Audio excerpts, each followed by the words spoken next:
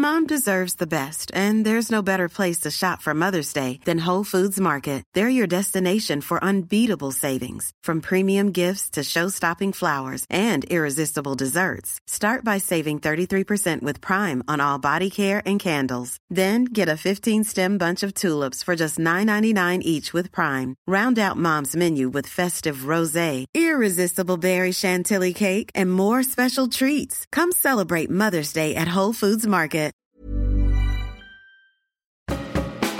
I'm Johnny Smith. I'm Richard Porter. And this is Smith & Sniff, a podcast in which two friends talk about cars and many other things.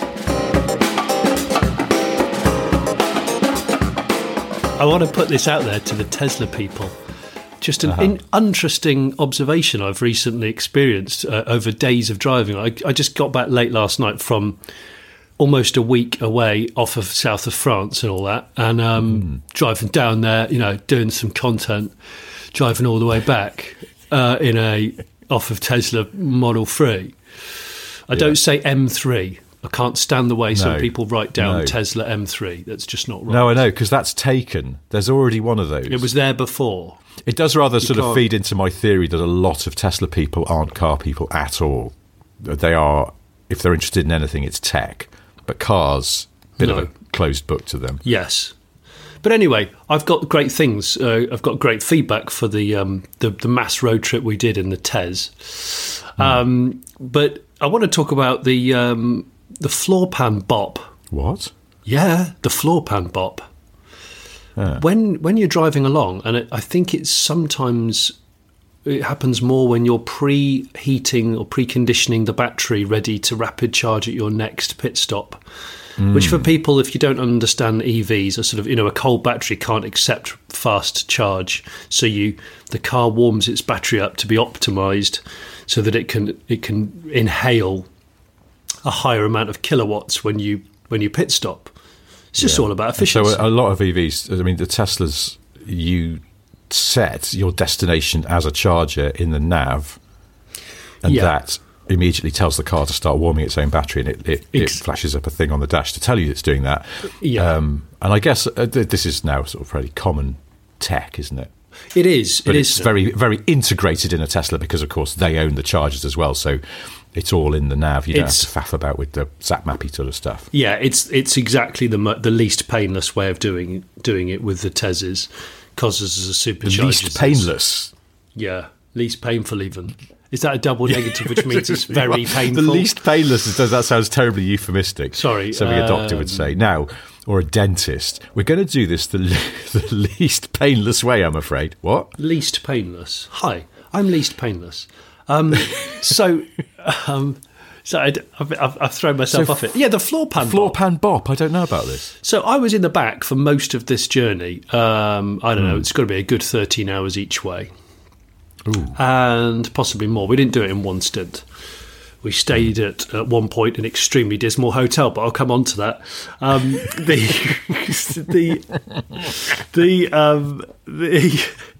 The floor pan bop in the back there. You can't put your feet under the front seats as a rear passenger. The gap's too small, or unless you pump the seat up really high. But nobody wanted to do that because we were all tall. I say we're all tall. We're all still alive, so we're all tall.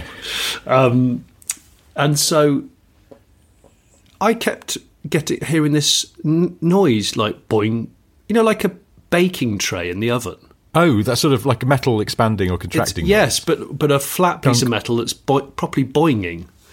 And the floor pan of the Tez was doing that, and it did it regularly during the course of the days that we were in it. And so you're saying that the floor pan of a Tesla Model 3 is like an enormous baking tray? Enormous baking tray. That's exactly what I'm saying. Yeah. So this was when the battery was, as the car's driving along, the battery is heating itself because it knows it's about to go on a fast charger. So it could be. It's to do with expansion and contraction, isn't it? It must be, mustn't it? But that's interesting. And apparently it's a Tez thing. Huh. I'm doing a long journey in mine tomorrow, the longest journey I've done so far. And I will report back if I hear any baking tray noises. Please do, because I'm extremely intrigued. Somebody from another car company did tell me that, have I mentioned this on the podcast before, that the Model 3, in terms of body engineering, was a little bit amateurish in many places, and the Model Y is a lot better in terms of, they've got their eye in a bit more. I had heard, I mean, it makes sense that it evolved. And actually, that makes perfect sense for what my conclusion has been for the long journey that I've just spent in the Model 3, which wasn't mine and it wasn't Tesla's. It was lovely. He's, in fact, he's a patron and listener to this podcast, Darren from the 2CV shop. Darren as in de chevaux full of smut, Darren. That's exactly it. He knows. And I don't want to let the cat completely out of the bag, but it was revealed to me over the last few days that not all the smut made the bin. Anyway, it's highly collectible now.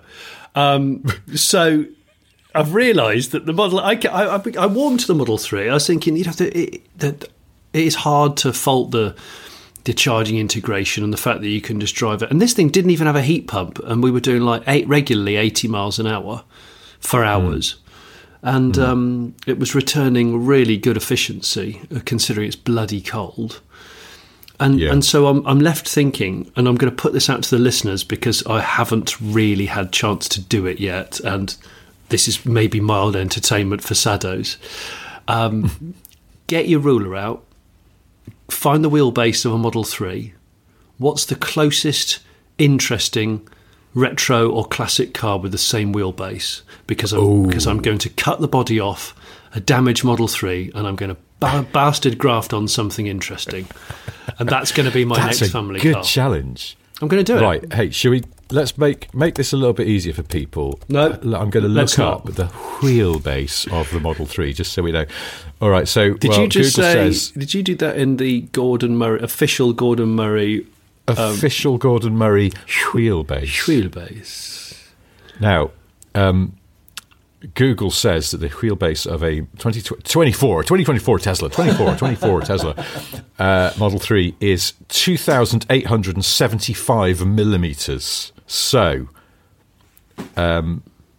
get cracking. It doesn't have to be millimeter perfect. We know this. No, there's a bit of wiggle, isn't there? Because weren't there people years ago who realised that the wheelbase of a C4 Corvette was within a few mil of that of an Allegro, and so they grafted the Allegro pan onto, or the Allegro shell rather, onto the they did chassis. They did. I mean, the track was different.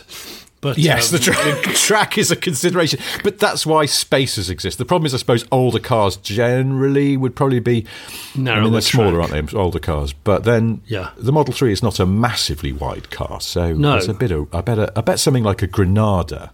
Oh my gosh! I want a family estate. I was thinking Volvo 240, for example, or Volvo 740 body shell. Well, now we're doing people's work for them here, but the Volvo 740 stop wheelbase. Stop doing the numbers. That's the challenge. You're answering your own pub quiz, you goon. Well, stop it. All right, I won't give the exact numbers, but suffice to say that you're going to have to let out the arches on your 740 shell a little bit to accommodate the wheelbase of the Model 3, which is, as it turns out, longer. Of course, because older cars have more overhang, didn't they? Quite a bit, actually. Okay, well, anyway, this is an interesting challenge. So, hello@smithandsniff.com if you have got an interesting classic or older car that you think would fit without too much angle grinding of arches and things onto the underpan. I've realised that's what I want. Model 3. I mean, you could, if you really wanted to, you could look for a Model S, preferably an older one, which still has, I don't know, free supercharging forever and ever and ever, as long as Elon doesn't find out that it's been binned. And then that's a very big car, though, isn't it? Relatively, wide car. It's bloody wide. Yeah, you'd want some JDM that's sort of arches. built to American proportions. But interesting challenge, though. I mean, I suppose the thing is, then you'd have to. It'd be easier to just lift the dashboard over from the Tesla because it would be. Yeah, you'd leave. Otherwise, you can't really control the car very easily. Yeah, I'd probably leave the dash in and probably try and disguise it slightly. So you could still have the central main control system, the tablet, but you could recover or manipulate the kind of plinth, the simple plinth. Yeah. Anyway, I just think and put an older steering wheel on it. Maybe I don't know. I'm at that point where I think there's a lot to like with that car, and I would love an electric family car that does that stuff, but I don't want that. And I'm just being a fussy kid. I suppose the other thing is, as we've said before, one of the things about those Model 3s is that you can see the driver's crotch because the scuttle is so low. Yes. And it's not a shirt cocking car, is it? That. No. So it's very much not. Not a car for Donald Duck or Winnie the Pooh. And that would kill that if you had a Volvo 740, horribly weird looking because the back wheels would sit sort of towards the end of the overhang, but nonetheless an interesting proposition. Also, if you found a very wide car, which is unlikely with a Classic compared to a Tez, I don't mind inboard wheels, as in sort of Jaguar E-Type tunnelled in. They look like R. Kelly's eyes, basically, quite far into the sockets. But then this is one of the things that I don't like about the Jaguar E-Type, which is, obviously is a fabulous looking car, but I always think when people like Eagle resto mod them, they push the wheels out a bit and it just improves the stance enormously. Yeah, it is a common thing, and of course it probably makes it handle better because wider track normally does, doesn't it? Modern rubber and all that. So that's it. I want to do a floor pan swap. It's really easy. I just do it in my lunch hour. Oh, interesting. I'm not going to say what I've just discovered. Okay. Because I hopefully a listener will alight on this, but there's certainly a very interesting car from the last 30 years that seems to have an almost... Oh, really? I was going to say, it doesn't... Almost identical wheelbase. It doesn't have to be a classic. It could be a 20-year-old car, which is not quite thought of as a classic yet. I'm not, I'm not militant about it. I want it to just have a good... I'll even do an MPV. I'd even go Ronnie Pickering spec with the Picasso. Citroen Zara Picasso. I might know someone who needs to get rid of a Picasso if you're interested. Is it Pickering spec? It is not in that sort of bruise purple. It's in that sort of mimsy light greeny really, isn't it? A very light green that was a kind of signature Picasso colour. Yeah, I do love them. Do you? They have an A-pillar like no other. I absolutely love them. Yeah. Yes, they do. Yes. I think they're the same rake at the front as they are at the back. So from the side, you don't know which is the front or the back if you were to ignore the lights. It almost looks the same. Yeah. Well, anyway, I like them. I do know somebody who is probably looking to sell a Picasso. And when I asked if it was running and everything, they said, well, a lot of lights do come on the dashboard, but it's okay. It's been like that for ages. Oh, standard. Oh my gosh! I've just realised about the floor pan swap thing. I know that blimmin' old money one owner spec Fiat Multipla with the baboon's anus leather interior. Yes. Yeah, that could be amazing. Imagine a Tesla Model 3 dual motor Multipla. So I'll just go on. Since we've mentioned it, I'm going to look at. This is no challenge anymore. You're such a like. No, it's no dice. No. Okay. The multiple wheelbase is quite a bit shorter. Cack. I mean, I'm going to suggest, in fact, that the wheels, because the multiple is not an overhangy car, particularly at the rear. No. So I think you're going to run out of options there. Your rear wheels will, in fact, be behind the car. Right, okay. Unless you... Because I don't suppose you can shorten the wheelbase on the Tesla because of the battery pack. Yeah, you might be able to. Yeah, you might be able to. Because doesn't it sort of pretty much occupy the space between the axles? Listen, can we let the listeners do this? That was the point. Yeah, let's let the listeners dive in on this. We cover up the soil and we walk away. That's exactly what we're doing here. Good. All right? Very good philosophy. Well, now I want to hear more about Dismal Hotel then. Okay, so before Dismal Hotel, I want to talk about Poo Bouncer. And Poo Bouncer was, have you ever... Out of Neighbours. Have you ever needed a toilet chaperone? Because I have yesterday. What? So here's what... Guys, listen. Here's the scene. Picture this. Look. We stopped off in the same kind of services-ish. It wasn't services. It was where a load of Tesla superchargers were in a shopping mall in France. And I actually wrote down the name of it so that in case people went, I've never heard of that place. Where is it? Well, it was, he says, scrolling, Troyes or Troyes, Troyes. It's a shopping area with a bunch of Tesla superchargers. Wow. Now, we are convinced it's a money laundering mall, and I'll tell you why. Okay? I've had a while to think about this. By the way, it's a very pretty shopping mall, kind of outlet, village, whatever. But we pull up, put the Tez in, let the floor pan do the bop, and we think, right, first things first, could do with the toilet, could do with maybe getting ourselves some caffeine, stretch your legs, etc., etc. So, well, it's a very nice looking mall. Where are the toilets? There aren't any. No shops have any toilets. There's no toilet facilities anywhere. Oh, no, hang on, I'm lying.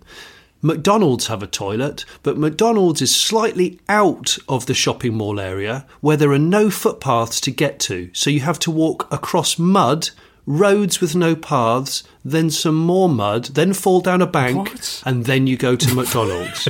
And we did this twice because A, we needed the toilet, and B, I wanted a coffee. There are no coffee facilities in this shopping mall. It's weird. Really, and everyone we asked just went, oh, no, we don't have anything like that. You're like, what? So there was nobody in any of the shops, even though they were immaculate and they had actual products in them to sell. And it all looked quite good condition. So we're convinced this is just a money laundering faux shopping mall that nobody needs to buy anything from. So... Like those ones in North Korea that they show visiting journalists around to make it look like people can actually go to shops and buy things. Oh gosh, I've not heard of those. Well, maybe I don't think these are commonplace, but there's a department store in Pyongyang that looks like everything's fine. I think there's a lot of stuff in North Korea that is there just to show visiting journalists everything's fine when of course it's not. That's amazing, isn't it? The alarm bells should definitely be ringing there. So, yeah. so we did that, and that was fine, but we couldn't stop thinking about it. Then on the way back yesterday, we stopped at a different supercharger at a slightly different place. Oh no, we didn't actually. It was snowing so heavily, I didn't want to make the treacherous walk across mud and slopes and a road where no cars will stop for pedestrians. And I thought, it's not worth dying for. I'm not doing this. So we went into, it was like it looked like a B&Q, massive. We were in there for about half an hour looking for a lav, and there was one. So I was like, right, going in, have to. We all needed to. Went in there. And there were two slightly vapey lads in tracksuit bottoms who were sort of like flying kicking one another and shouting at one another, which I was like, oh, it's not great when you need a poo. But anyway. Honestly, it was this random. I thought, straight to the cubicles, Johnny, don't mess around. Come on, here we go. There's 4 cubicles in a line. Go in the first one, shut the door, realise you can't lock it because someone's basically flying kicked the lock off. Okay, no good. Go into the next one, turn around, shit. Lock's been flying kicked off this one as well. Of course, oh my God. There was one that was occupied, but all 3 that weren't were clean and everything, but they had no lock. I said to Darren, my colleague who I was with, I said, listen, look, the wolves are at the door. I've got to do this before we hit the road for another 8-hour drive. And so he said, oh, don't worry, I'll be your bouncer. So he was my poo bouncer. He stood by the door while I did what I needed to do and just made sure that nobody broke in. There's a little bit of stress attached to that because you feel like you need to, go quick and not hang around. Yeah, I was going to say, my kids sometimes do that. Yes. Stay outside, Daddy, stay outside. Yeah. Because they sort of, you don't want to be left in a strange cubicle. But so you're a plot minder. Yeah. You're basically a plot minder. Yes, aren't you? I was going to say that. So, sorry, this is not very car-y, but it will become car-y, I hope. No, well, I feel like we're shedding listeners between the Tesla chat again and now your turd bouncing. Then so I'm going to encourage you to move on to the Dismal Hotel because I love stories. Okay, so that was the Dismal Hotel. That was the toiletless, coffeeless, pathless shopping centre.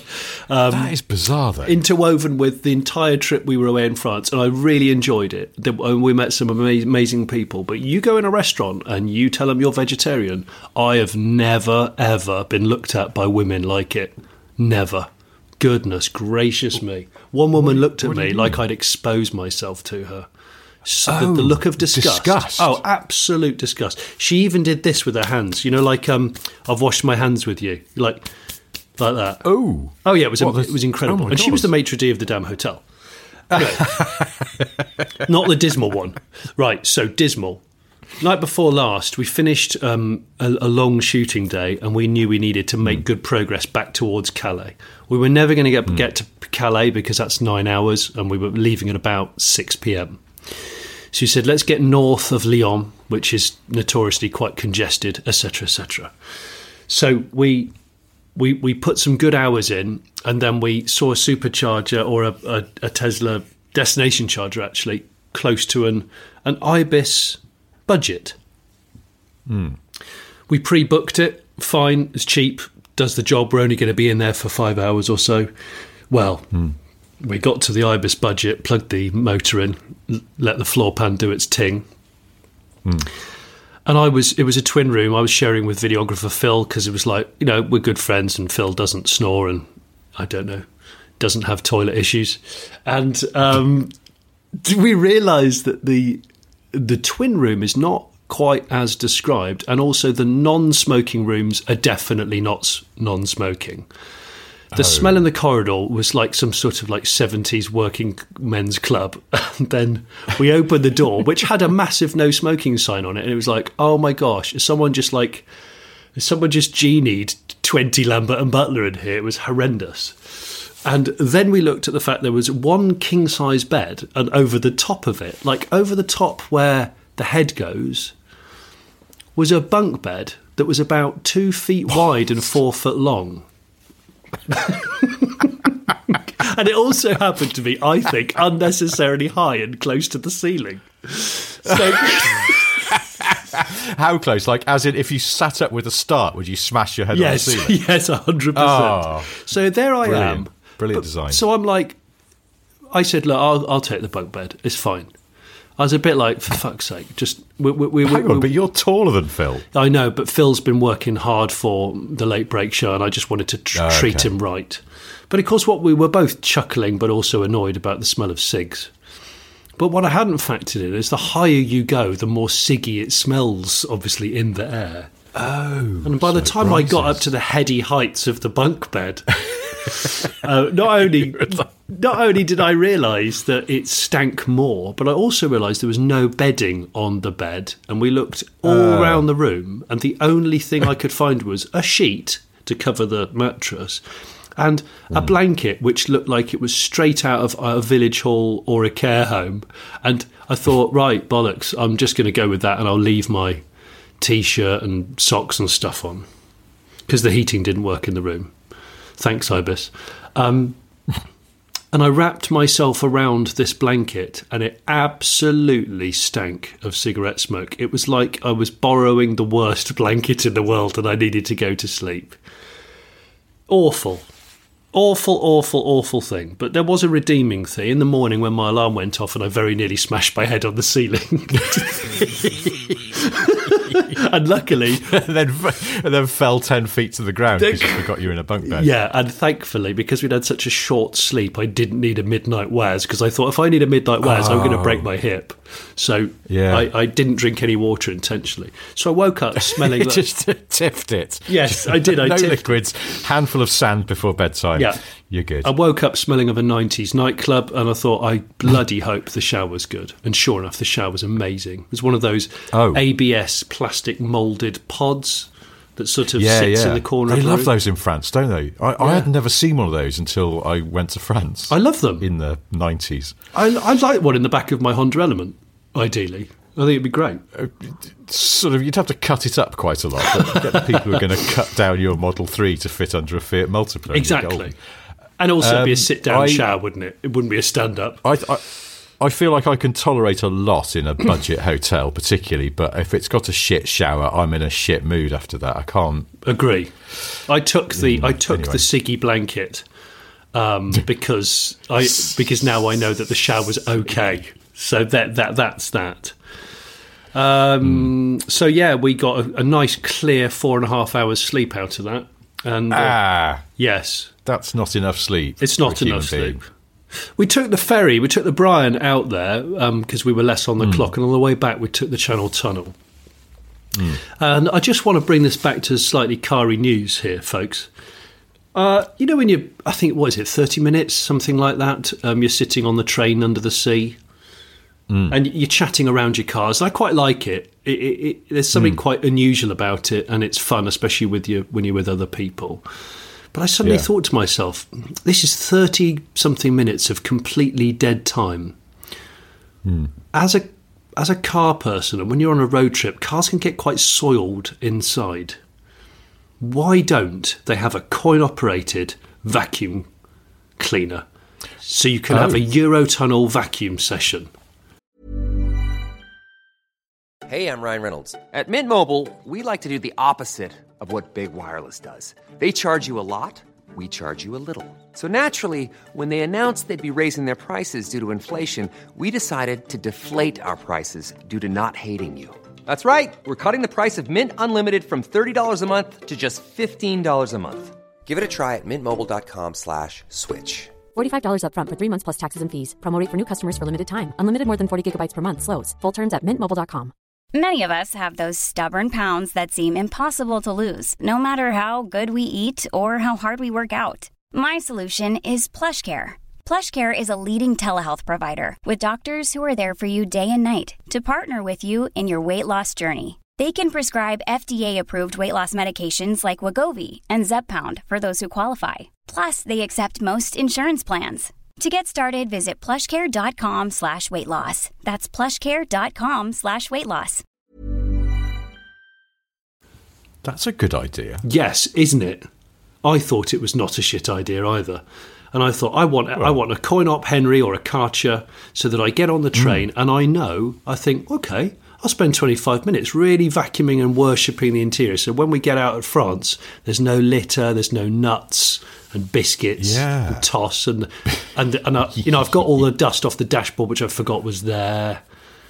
And actually, you could do a nice little cabin cleanse. And it'll make you feel better about the car, because it certainly makes me feel better about the car when I'm driving around in an internally clean motor. I could force my wife to take a trip to France for the day in her E-Up, and then she could vacuum the fucking thing out because it's disgusting in there. Oh, is it gross? It's just really crummy, which is mostly the children's fault. Yeah. But not entirely. I got into that car the other day and there was a really shriveled apple core in the door bit. Oh, seriously? Fruit in the door? And I don't know about you, but apple cores, they go out the window. Because that's not littering. No, they're organic, they'll break down, and I always imagine in my head a little mouse will have a snack. It's funny, I imagine a whole gang of ants bench pressing it. And I don't want to imagine a gang of ants so much, but a little field mouse going, ooh, that's a tasty treat. I like a gang of ants. And they go, oi, boys, that guy's just thrown it out. We need another 85 of you, and we could drag this bastard back to the nest. Yeah, but anyway, yes, my wife's car, it's weird because my wife likes a tidy house, but she doesn't extend this to her car, which is often quite messy. And I'm the other way round. I don't mind a messy house so much, but I want a tidy car. Because a car moves about, and I don't want things rolling and rattling and all the rest of it. You and I share this. Yes. Well, you told me that you didn't used to let your kids eat in the car when they were little. Is that right? Yeah, that's absolutely true, Richard. Yeah, that's absolutely true. And I used to... I had, I've still got it. I can actually see it if I look behind me. The original, I've said this in a previous cast, I think. I've still got the original travel blanket that my dad bought to put on the back seat when me and my brother Greg were kids, so we didn't bugger up his Avenger and then Montego. and he gave it to me years ago, and he went, oh, I don't need it anymore, you have it. And then when I became a dad, I continued the stupid tradition, and I got this travel tartan blanket, black one, and I tucked it round all the nether regions of the squab on the back seat. So you know when you have the Isofix for the kids' seats, it sometimes creates two big dents in the leather. The 300C Chrysler we had, the touring, and I thought I don't want that. So the tartan blanket helped that, and then when the kids dropped custard creams down there, I could just sweep it out. And then I was like, do you know what? I don't want you to eat in the car, so I banned it. Other people in my family didn't ban it, so when I wasn't there, obviously things happened, and then I could tell what had happened because crisps were evident. CSI quavers. It's exactly those that. Bloody oat bars. You know those oat bars? I think they're called Organics is the brand name. My kids still love those. I think they're really meant for toddlers, but they're a good sort of just get this down you kind of snack that's not a sugary thing. It's not. But they're quite crumbly. And I would say they're the chief culprit in the absolute state of my wife's Volkswagen. Yeah, I know exactly the ones you mean. There's someone we know, I won't say his name, but he got a Jag I-Pace. It was around the time we had ours. And I think he had the light-coloured leather interior. Oh. And he's got children about the same age as ours. And I went, ooh, that's bold. I saw the car parked and I could see the front seats. And I went, that's bold. Your kid's going to, run ragged on that. And he went, oh, I've thought of that. And he opened the back door. And he'd got all of this sort of specialised, kind of not tarpaulin, but that kind of tarpaulin, sort of nylon material. Yes. Back seat covered in it, but then this kind of hammock thing that sort of protected the backs of the front seats as well. It was an extraordinary setup. I mean, I admired his devotion to keeping the car nice. I had that. I had the backs of the front seats covered because the kids, when they had very short legs, they would just sort of smear their boots and shoes up and down where the map pocket is for the maps that nobody uses anymore because there's no maps. But you know what I mean? Yeah. Well, there we go. So if you listen... But this looked like a sort of a racing yacht sail had collapsed into the back of his car. It was really... But then again, I think he kept his I-Pace tidy, at least until his wife repeatedly drove it into bars and damaged the outside. Oh, gosh. Anyway, that's a separate thing. Just moving on and bringing this to cars. Although the Eurotunnel was relevant. Oh, yes, you did. Yes, okay, fair enough. That's so. Can we have some Eurotunnel vacuuming, please, Eurotunnel people? Thank you. Yeah, I think that's a good. I'll trial it. I'll champion it. Oh, I was speaking. I've been promising to mention this for ages. You spend a lot of time on the road. I do, and I know that you like a coffee. Yes, I do. So, I presume that you go into a Starbucks now and then. Yes, I do. In fact, I went into one at the Eurotunnel when we'd got through to other side. My wife has been asking me to mention this on the podcast. Now, normally she doesn't ever say, "Oh, you should talk about this on the podcast," because she doesn't listen to it. Does got she? Better things to do. She does. What? But she doesn't tell me when she's doing it. And so sometimes she'll just come home and go, "Oh, I heard you talking about this." So she'd probably listen to this one and go, "I do vacuum out my fucking car, you cheeky twat." But she's asked me to bring this up, and she's mentioned it a few times now because it's really annoying her. She doesn't go to Starbucks that often, but she believes that the Starbucks Corporation of America has a low-level conspiracy going on to not sell you a filter coffee. Yes. Have you noticed this? Yes, because I know you're a fan of the simple filter coffee, which is a good thing. Just want a simple filter coffee. Yeah. I just need a black coffee. Yeah, you don't have any additives, do you? Yeah, and I think amongst the coffee chains, the Starbucks filter coffee is perfectly acceptable coffee. Yes. I don't. As coffee snobs get on my tits. I'm usually in a circumstance where I just need some caffeine and something hot. You're a base model coffee guy, aren't you? I've just realised. I like a base model, which is good. A step above, a sort of tepid Nescafe instant. Oh, no. In a stained Quick Fit mug. But coffee that's been made with proper beans and properly hot water and everything, that a filter coffee is fine. And they have them. They have that. They call it drip, I think, don't they? It doesn't sound attractive, really, does it? Costa and Cafe Nero, I don't think, do this. They make you have an Americano. Yeah. But Starbucks, and it's quick as well, that's the other thing. It's like pit stop mentality. You go in, filter coffee, please. They don't have to ask your name or make you wait down the end bit. They just give it to you and you bugger off. And that's one of the things I like about the filter coffee. But if you go into a Starbucks now, and my wife has done this more than me and is convinced it's a conspiracy, the machine is still there and to all intents and purposes is ready to give you a filter coffee, but they've never set it going. So when you ask for a filter coffee, they go, sorry, it'll be about an hour. Would you like an Americano? And the Americano costs a little bit more. Right. And she thinks they're scamming everyone who just wants a filter coffee to upgrade to the GL that is the Americano. It's a bit like going into a dad shear dealer. For a long time, I believe, they didn't really stock the base model Sandero because they wanted you to get the one that was 400 quid more that had, I don't know, alloys and non-white paint. But if you went in there and stamped your foot and you went, no, I want to buy the one that's actually 7,995. It's just 7,995 and that's what I want. They'd go, oh, bloody hell, okay. Well, that's going to take us 2.5 weeks to get one. Is that okay? Yeah, yes. I'm going to have to ring the factory. I don't actually speak Romanian, so I may accidentally just order you a pizza by mistake. I'm really sorry. You probably should just pay. I don't know. I wonder if you really stamped your feet, they'd go, look, we'll do you the mid-model for 7,995. That's what I think. Just to get you out of our premises. Because that's what some people in Starbucks will do. If you go, I want a filter coffee, they go, we haven't got filter. It'll take like 20 minutes to get it all going again. Or we'll do you an Americano for the same price. But they don't always do that. Sometimes they just insist you pay more. I have to say I'm with you, Rich, because I like a filter coffee. And I'm going to start doing that more and more. I mean, I would... Try it. Yeah, I mean, I like a black coffee. I'd probably still keep my dab of cinnamon in there if that's all right. Cheeky little dab, you know.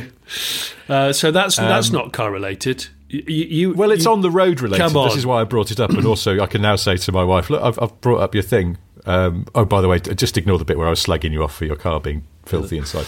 Something else I just wanted to bring up that is car related. Yeah. And it was something we were talking about last week or the week before about, it was a listener's message about unusual police cars. And do you remember they'd seen an old Discovery? Yes. It still had the blue lights on it.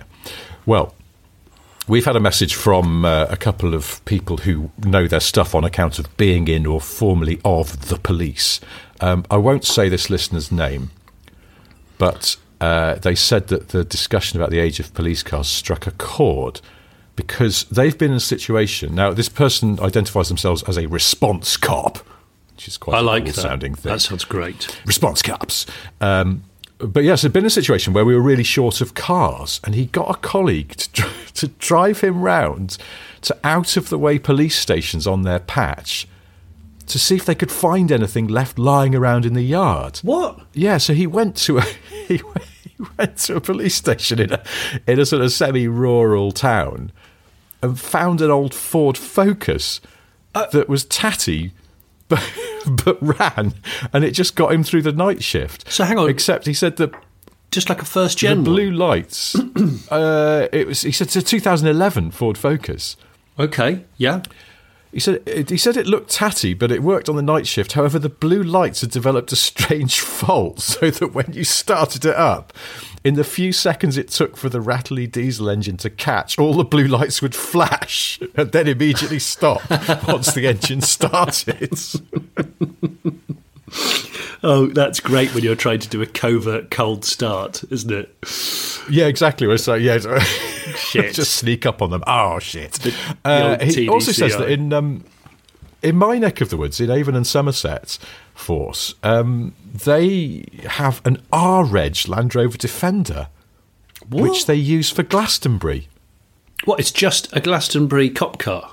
That's it? Well, sounds like it, yeah. Well, he says it's in regular service, but I suppose they probably keep it around and keep it running, because then when Glastonbury happens, they can go. So that's field. Get the old 90s Defender out. I'm going to have to keep my eyes peeled. You need to try and buy that when it goes out of service, Rich. Oh my God! Don't you think? I wonder how many miles it's got on it. Probably not that many, and it's only done field pursuits. You just think it's only ever chased. Yeah. It's only ever chased. I don't know, but I bet they probably haven't had the chassis wax oiled or whatever, have they? No. So it's probably it'll be crusty. Rotten as anything into there. I don't know. Anyway, thank you, unnamed response cop, for that on the ground intel. But there was also another another listener, again, I won't name them, but he used to be on the executive driving team for a chief constable's office. What? So all senior officers, which is assistant chief constable and above, plus senior officers that are department heads, have private cars, in inverted commas, that are fitted with the emergency equipment of lights and sirens. Even now? So even now, it sounds like. Well, this guy is no longer, it sounds like, in that job. But he says, at the time, my chief had a large family and a Renault Espace, which was most unusual, tanking it to a serious incident on Blues and Twos. The choice of car is up to the individual officer, but it's then fitted out prior to delivery. The registration number can be personalised as the car belongs, in inverted commas, to the officer, but the number is blocked on the police national computer, so if it's checked, it comes back to the relevant force. So I suppose that might explain the Disco 4, then. It's a senior officer's car. It's still got the Blues and Twos, but it doesn't have... but it's also sort of a private car. So there we go. Thank you again. That's a great bit of trivia. Well, I said our listeners know stuff, and they do. Well, I've actually got a police-relevant segue. In yesterday's very long drive home, yes. in the floor pan bot Tesla, yeah. Videographer Phil started chatting about misheard lyrics on songs, which you and I both are fond of. Yes. And this one properly did me in. He said, I used to work in Top Man for years. And of course, in between, in quiet moments in the stores with Top Shop and Top Man, we'd be rearranging all the clothes and getting new stock out and stuff. He said one day one of the guys I was working with came out of the stockroom with an armful of shoe boxes, and he was singing at the top of his voice. And he said this song had not long come out by U2. He went, "Hello, hello, I'm in a police convertible."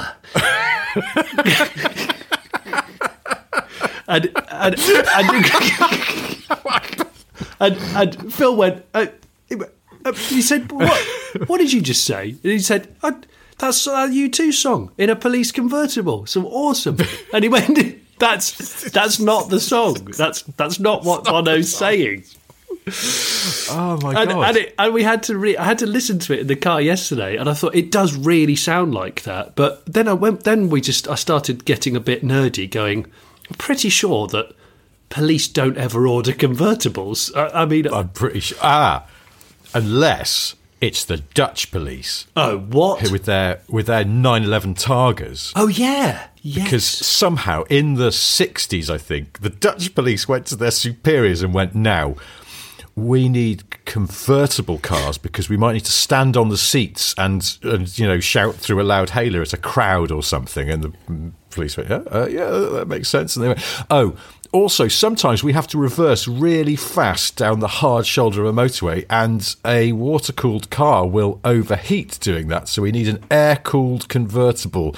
And this is what we've decided, it's the 911 Targa." And somehow the Dutch government or whatever went, "Yeah, okay, yeah, good idea." I think I've seen pictures of those. And spunked on a load of 911s. It's the best police scam I've ever heard. Just going, "We sometimes need to drive under barriers, so we need a low car. And also, if we need to ram somewhere, we can't damage the engine, so we need to be mid-engine. So we've ordered a load of Audi R8s. I hope that's okay." It's just, I still can't believe it. And I've had 911 Targas for years. I think they finally stopped. But I think they even went into the water-cooled era, which sort of rather undid one of their lies about reversing fast and they needed an air-cooled car. But yeah. I would love to own an ex-NL cop, Pursuit Cop, a Targa, but I'd feel like the seats would be trodden on. I feel like the seats... Yes, with boots Yeah, on. but unless they've got some specialist covers like the ones we were talking about to stop children from soiling cars. Maybe so, because you'd want to... I have a feeling, has Jerry Seinfeld got an ex-Dutch cop car or something? I feel like that they're quite sought after, or people have replicas. I would love made. one. I think Porsche have one in the museum. I've definitely seen images, because didn't they have a 356 once which had a bell on the front? This was back when they had bells. I think I've seen a Yes. 356 with a bell on the front, which sounds wrong. I'm not being naughty. If anyone has ever travelled in one or knows anybody that owns one, get in touch with us. We'd love to hear the pointless trivia around that. It seems like I see now. I'm actually talking a little bit of shit because I think pre the 911 Targas, in fact, the original scam with the Dutch police was 356 cabrios for the same reason. Yes, okay.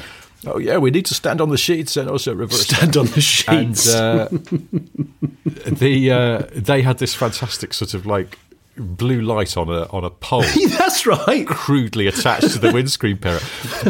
Jerry Seinfeld used one of these for comedians in cars getting. Oh, so he has a Dutch 356 cabrio. I don't know if it's his or if he just borrowed it. I'll have to look at that episode again. But Wow. I would really like that. I'd love cool. that. I'd love a Dutch spec cop car. I think that would be great.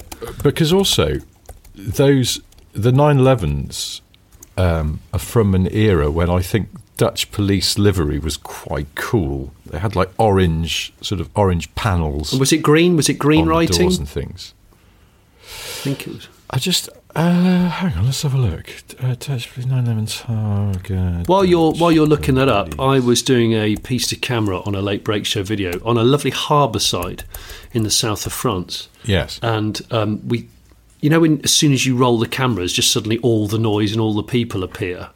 It seems. Always. This lady with an extremely badly trained Staffordshire Terrier was around that kept running after a tennis ball that she kept definitely throwing it towards us. And that wasn't so annoying. It's that when it walked past, I realised it was wearing a full nappy. I've never seen a dog wearing a full nappy before. I didn't realise this was a thing. Yes. It was a dog with a damn nappy. I don't know why you do that. I mean, I suppose people who don't want to bend down and pick up poo with a bag, but... No, but then you've got to deal with the extra kind of... Well, I know then you've got to empty the nappy and then... There's bound to be some squidge when it'll sit down like babies do. They go for a poo and then they go and sit somewhere and it just makes it all worse. So, yes. Anyway, you know what I'm trying to say. I think I found there's an original Dutch police car here for sale. It's a 1992 911 Targa, so a 964. Oh my gosh, that'd be amazing. Yeah, genuine. But I mean, I know 964 prices generally have gone a bit down. Yes. But this is particularly punchy, and I guess it's because it's a genuine Dutch police car. It's up for, near as damn it, €140,000. Shit, so how much would that compare? What sort of a NL police premium are you paying for that? It's quite a lot, aren't you? That's quite a lot. I don't know. I was looking at 911s the other day because you've seen that company, they're Hungarian, called CAM, that do sort of resto mods on 912s. Yes, I have. They're really lightweight. Beautiful They're doing work. a full carbon-bodied thing, aren't they? Is that right? Yeah, they are. Yeah, But even their sort of their original car is beautifully done. And doing the 912, it's kind of just something a little bit different, I suppose. But it's something like 300 grand. Shit. It's funny how the 912 has suddenly, like, people have started to really champion it. I don't know whether it's... Well... There's less flat four racism like there used to be in the Porsche world. Yeah, because this is the thing. Having looked at the CAM cars and how nice they are, I was like, I wonder what just a normal 912 is these days. And they've gone absolutely batshit price-wise. They have. It's really annoying. Because they used to be really not sought after very much. And I remember seeing a really, really delightful one only about 2 or 3 years ago. Like full restoration. It was exquisite on steel wheels, orange, really nice period colour.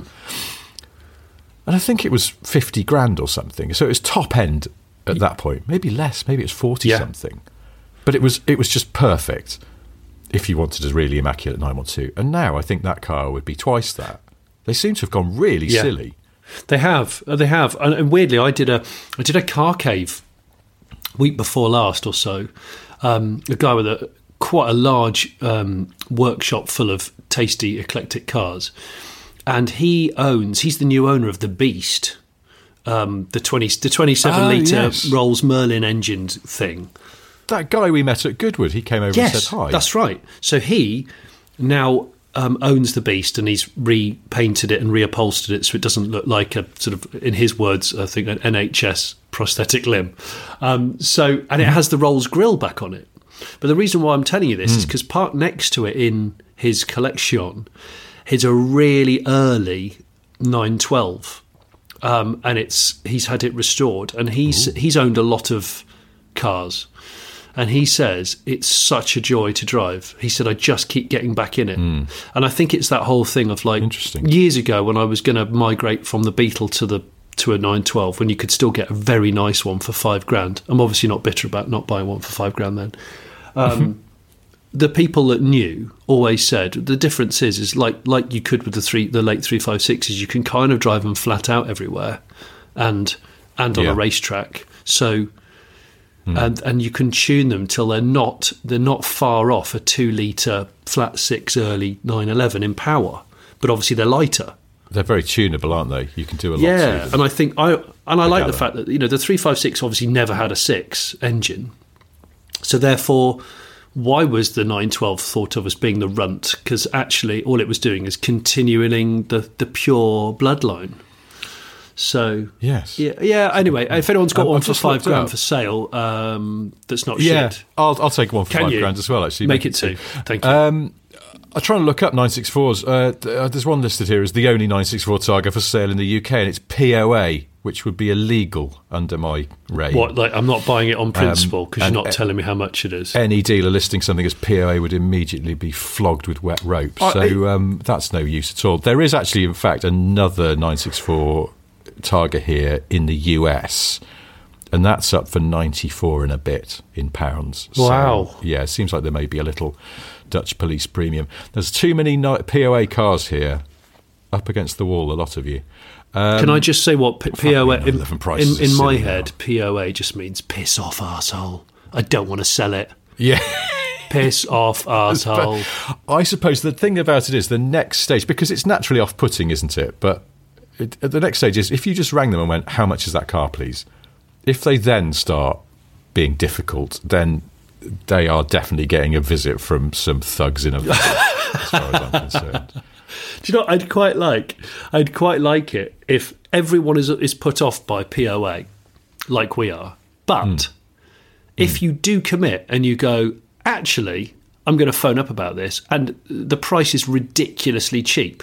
So you phone up that POA Targa and they go, cool, you're the first person to inquire about it. Yeah, well, we're thinking to let it go for maybe €12,000. How does that sound? And you just go, is it okay? Does it drive? Is it on the road? Yeah, it's all on the road. It's had 2 owners. It's a lovely clean car. I go, why'd you put POA then? Or just like nice surprises? I'm just seeing if anyone. It's like those Banksies, which people thought were fakes, but they were real, and they were buying them for $100. And then that was the party trick. Can somebody please out there do that and let me know in advance so I can buy a 964 for €10,000? Yeah, I'm letting this 964 go cheap because someone's vandalised the door. Isn't that a Banksy? Yeah. I wanted to read out it's just nothing, relates to nothing, but except something we were talking about last week. I was talking about wearing a roll neck and a flat cap to the Bicester Scramble. Yes. A listener calling himself Seb, Seb, your email address reveals that's not your name at all. He says, hello, Richard and Johnny. Just been listening to your discussion, what to wear, flat caps, etc., etc. Just know, I was only thinking the other day that middle-aged men at Cars and Coffee are all taking their style cues from the Build-A-Bear workshop. I do know what he means. He says, anyone with a young daughter that has dragged them into one of these stores will note how the bears are all dressed as Chris Harris and Neil Clifford from Collecting Cars. Hang on. Those Build-A-Bear workshops do like a gilet and a flat cap. That'd be amazing. So hang on, can we have Bicester Scramble bears? I think that would be fantastic. I think they just exist, don't they? That's the thing. It is true that we're all dressing like bloody Build-A-Bear. Hang on. If you don't know what Build-A-Bear is, I mean, I'll put this in the Patreon show notes, but it is a phenomenon. Hang on, are we going to see in the next few weeks a new sales platform called Collecting Bears? Oh, God. If you've got a Stief with one eye missing, but, it's original, it's never been touched much, we'll be able to help you market that on a global platform. Come and talk to us. We're the ones in Chile. Talk to us. Well, that's brilliant. Dear. I love that. The Build-A-Bear. That is good, isn't it? Some other housekeeping. I was going to mention the fact that last week we were very, very covert about your new car. I think there's a better way of putting it, Richard. I was an imbecile and forgot what I was putting on my own. I wasn't going to say that. I forgot what I was going. Since you're owning your own in facility, yes, yeah. We should have realised that. You were putting out a video revealing what their new car is. It's a smart Roadster Brabus, in case anyone hasn't seen the video. But you should see the video. Go and watch it. And the 2CV. Run through his collection. And the 2CV, which I'm very excited about the 2CV because I like it. Yeah, well, spoiler alert, I've just spent the last week doing a few 2CV related videos coming up for future content on the YouTube channel. I'm particularly excited about one of the 2CVs you've driven, which is like premium 2CV. Would you say is it the holy grail of de chevauxdom? I think it probably is. I think it probably is, yes. Or up there with one of the, there's original prototypes that they found in barns. Oh yeah, the Nazi hidden ones. Yes, the single headlight. Yeah, they look so strangely. They look like a music box. I think when they've got the cranking handle out the front. Like I always think I could go up to a music. Yeah, I can go up to a really early 2CV and I can turn the starter and it'll sing Greensleeves at me before it. Then Andre Citroen pops out of the canvas roof and then does a little sort of tap dance. and then obviously the Dutch police will go, no, that's not how you do it. When you're standing on the seats, this is how we do it. Because that is amazing that they went, oh yeah, we need air-cooled cars with that we can stand on the seats and pop out the roof, and their bosses didn't just go, I've got you some 2CVs, lads. Yeah, and they'll go, 16 horsepower is not going to cut it. Another bit of housekeeping, very important, this one. We forgot last week, or I didn't realise, that Sade has just turned 65 last week. 16th of January is her birthday. She's 65. Wow. I know. And somebody, I'll never find this now, but there's somebody on social media sort of tipped us off to a post where her son had put a picture of him and her on some social platform. And she's looking fantastic, as you'd expect. She's an amazing woman. We've got to get her on. We've got to get her on this show somehow. Gosh, she's almost exactly 20 years older than me, and I think I look 20 years older than her.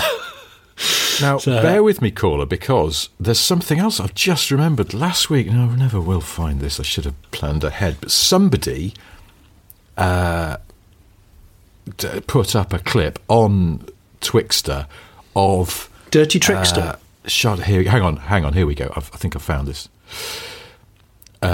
Yes, a chap called Nicholas. So actually, there's a brilliant Twixter account called Birmingham 81, which just talks about music generally in the Rotherham area. Yeah, very good taste in the Rotherham area in the 90s. In fact, put up a thing saying happy birthday to Sade. Here's one of her early TV appearances doing a Smooth Operator live on Switch in 1983. Was it amazing? Brilliant.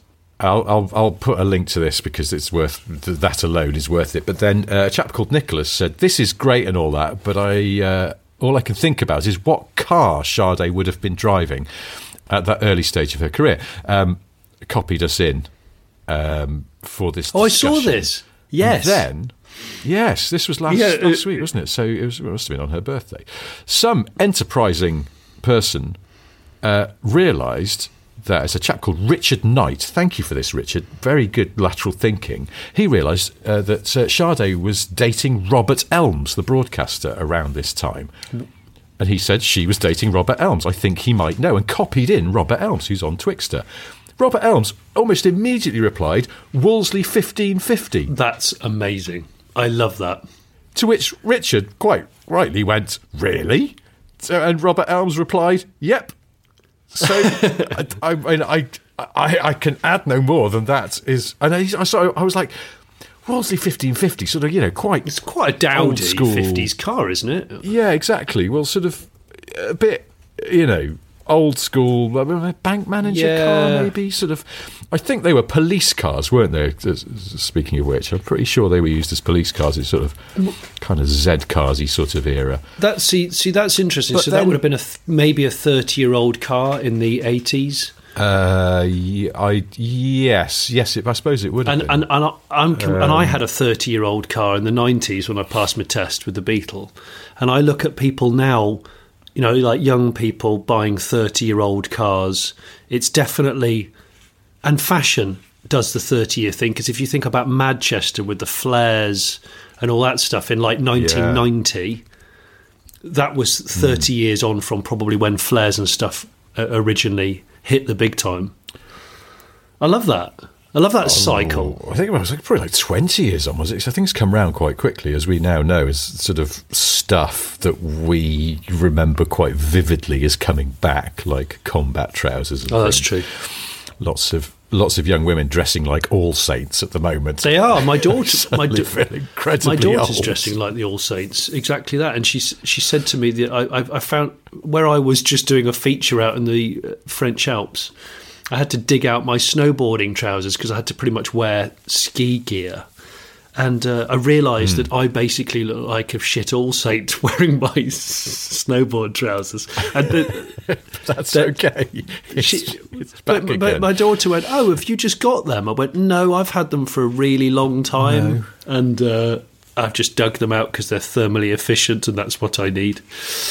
So my wife found an old coat of mine and she went, "Do you want to keep this?" I tried it on. I was like, "I like this coat." She went, "Yeah, it's very military look though. It's from that time when that was fashionable." And then we agreed that I should probably just hang on to it because it'll come back round again. Completely. Anyway, look, we should probably wrap this up. But I did just want to say a belated happy birthday to Sade, since she has she casts a beautifully elegant shadow across this podcast for strange reasons. We love Sade. The music, we do love Sade. We never tire of her sound. Also, imagine a young Sade driving around London in, I imagine, sort of slightly scruffy old Wolseley. There is actually something very cool about that. So, well, bucks the trend of she's like a beautiful, elegant, interesting woman not driving around in a glamour pussmobile. And if she does genuinely still have a rotary, a maintenance-heavy rotary, then it just feeds that. I love that about it. Yeah. Sade, call us or email hello@smithandsniff.com. Right. Well, anyway, we should stop. But before we do, I have 3 things to tell you. They are: 1, Johnny has a solo YouTube channel. It's called The Weight of Kate Show, in which he travels the world attempting to capture the heaviness of famous Catherines. This week, he's outside a mansion in Los Angeles, fumbling to set up an enormous set of scales while shouting, "Get out here, Beckinsale, I haven't got all day." If that's not to your taste, there is, of course, always the Late Break Show with lots of excellent videos about cars. What have you got on there this week? I get a bit shouty about Honda's new electric car, and genuinely, I know I've said this before, genuinely, I think there's a barn-find Capri as well. No, genuinely. I think it is coming out this time. Really? But if you haven't seen the video that I should have talked about and promoted previously, it's where I do a roundup of all the cars that I currently own. Someone in the comments said that this is the most sad, embarrassing collection of semi-broken cars that I've seen a YouTuber ever do. So if you're expecting, yes, rude. I kind of giggled at that. But if you're expecting McLarens on HP and a glamorous aircraft hangar, it's not that. It's me being completely honest, actually, about the state of my cars and what I've got right now, and that I'm maybe a hopeless car tragic. So if you fancy that, go and watch it, and you'll find out about why I acquired a 2CV and a broken Brabus. Like and subscribe and all that. Yeah. Peace. The second thing I've got to tell you is, as I might have mentioned before, I have a new book out. It's called Boring Car Trivia 4. It's packed full of arcane information about cars. It's available as an ebook or a paperback from Amazon or a paperback from our merch shop. And the third thing I've got to tell you is that last week I said the moon is getting further away from Earth. And we weren't sure how it's possible to measure that. Quite a lot of people got in touch to point out that it's because there are mirrors on the moon that we, as humankind, have put there. They're called retroreflectors, if you want to be technical about it. There's currently 5 of them in use that were put there at various points by the Apollo astronauts. 2 have been put there remotely by the Russians, and then 1 was put in place by the Indian space program only last year. And these mirrors are used to bounce back. They fire a laser at the moon and then measure how long it takes the light to be bounced back. Oh, okay. Well, Can I add a fourth? I thought I was just I add a fourth piece of trivia to your finale? Because I never add anything to your finale because I'm not as good as you. I was just going to say thank you to a couple of patrons, Phil R. and James Bassett, who were among the first to point out that the moon has mirrors on it. But yes, so go fourth on. Piece of information is Britain's gas network still uses engines from 1960s RAF fighter jets, which I found out last week. Did you know this? What? Yes. Aging aircraft turbines, according to The Telegraph, will cost millions to replace, says the boss of National Gas.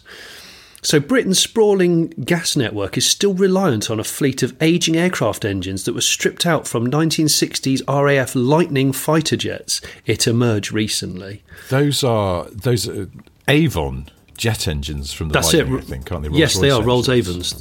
There's a lot of old British jet engines doing sterling service, keeping the power infrastructure of our country I going. could have done with one in that. Which probably says something about Britain and its general standards. But anyway, we really should stop this now, but we will do it all again next week. And until then, thank you for listening. Goodbye. Bye now. Cheers, mate. Thanks, mate. Bye. Mugs, t-shirts, stickers. Mugs, t-shirts, stickers. Mugs, t-shirts, stickers. And now we do hats too. They're very stylish. This may come as a surprise, but Smith and Sniff have merchandise. You won't believe your eyes. Smith and Sniff have merchandise. Sadly, we don't do pies, but Smith and Sniff have merchandise. One day we might sell ties. Smith and Sniff have merchandise.